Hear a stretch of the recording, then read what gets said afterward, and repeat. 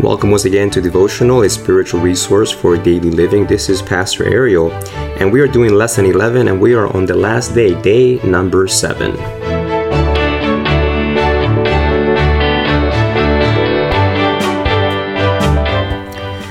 This has been an amazing week of study. I have been edified, I have grown as a Christian, as a pastor, but mostly as a Christian brother in this journey with you. And I hope that it has grown you as well.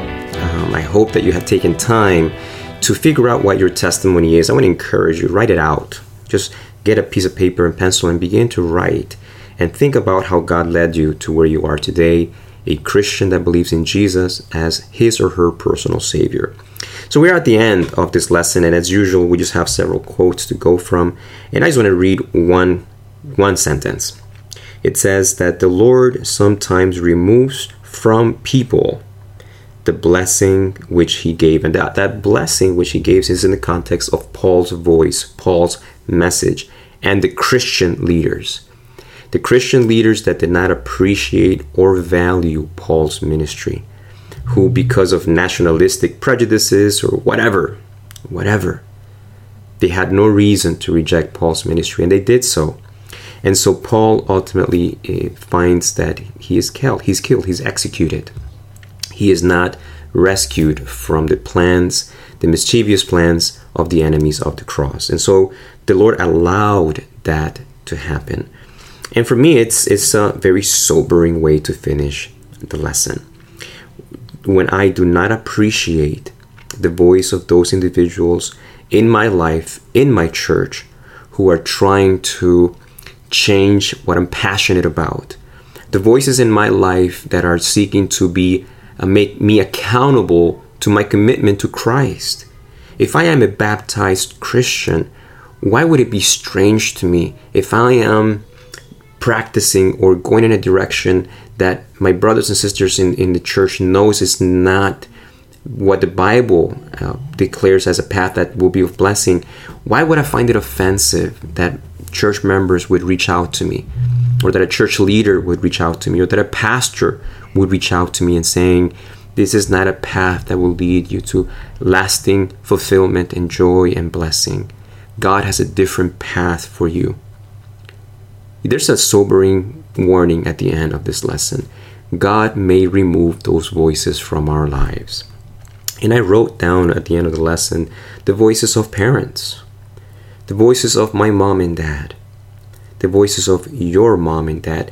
If you are blessed with spiritual, not just church attending, I'm being specific, converted spiritual mind, if you see your dad praying, if you see your mother opening the Bible for herself, seeking to know the Lord, and she prays for you, do not silence, do not ignore, do not reject their voices in your life.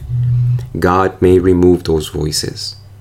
And the silence of God is a spooky, real experience that the nation of Israel experienced. And not just the nation, but there's a human being that I think represents the nation as a whole. It was the king, King Herod. He had heard John the Baptist preaching, and he certainly was being held accountable. He had stepped into a relationship with his brother's wife, Herodias, and taken his brother's wife as his own wife. And John the Baptist said that is not the path of joy and fulfillment and blessing. And Herodias hated John the Baptist because she could not stand being held accountable spiritually, morally, ethically. Herod trembled, and he heard what John the Baptist, and you know the story, he ultimately, because of debauchery and lust and all these dark things, John the Baptist's head was cut off, and that voice was silenced by Herod. And when Jesus is brought to him in trial, Herod is unnerved. Herod is extremely uncomfortable at the fact that Jesus does not answer him at all. His silence is crushing. The silence of God is a crushing experience, and no human being ought never reach that point. So today, if your parents, if a church member, if a church leader, if a pastor is appealing to you, return turn. Doesn't matter how passionate you may be about something, you may be blinded to something that will hurt you down the road. If God has brought spiritual leaders in your life that will hold you accountable in love, listen to them. Proverbs 27:5-6 says that better is open rebuke than secret love, and the wounds of a friend are faithful. People that love you will not allow you to walk in paths that will lead you away from Jesus. Those are your true friends. Treasure them. Listen to their voice. God is speaking to you through them.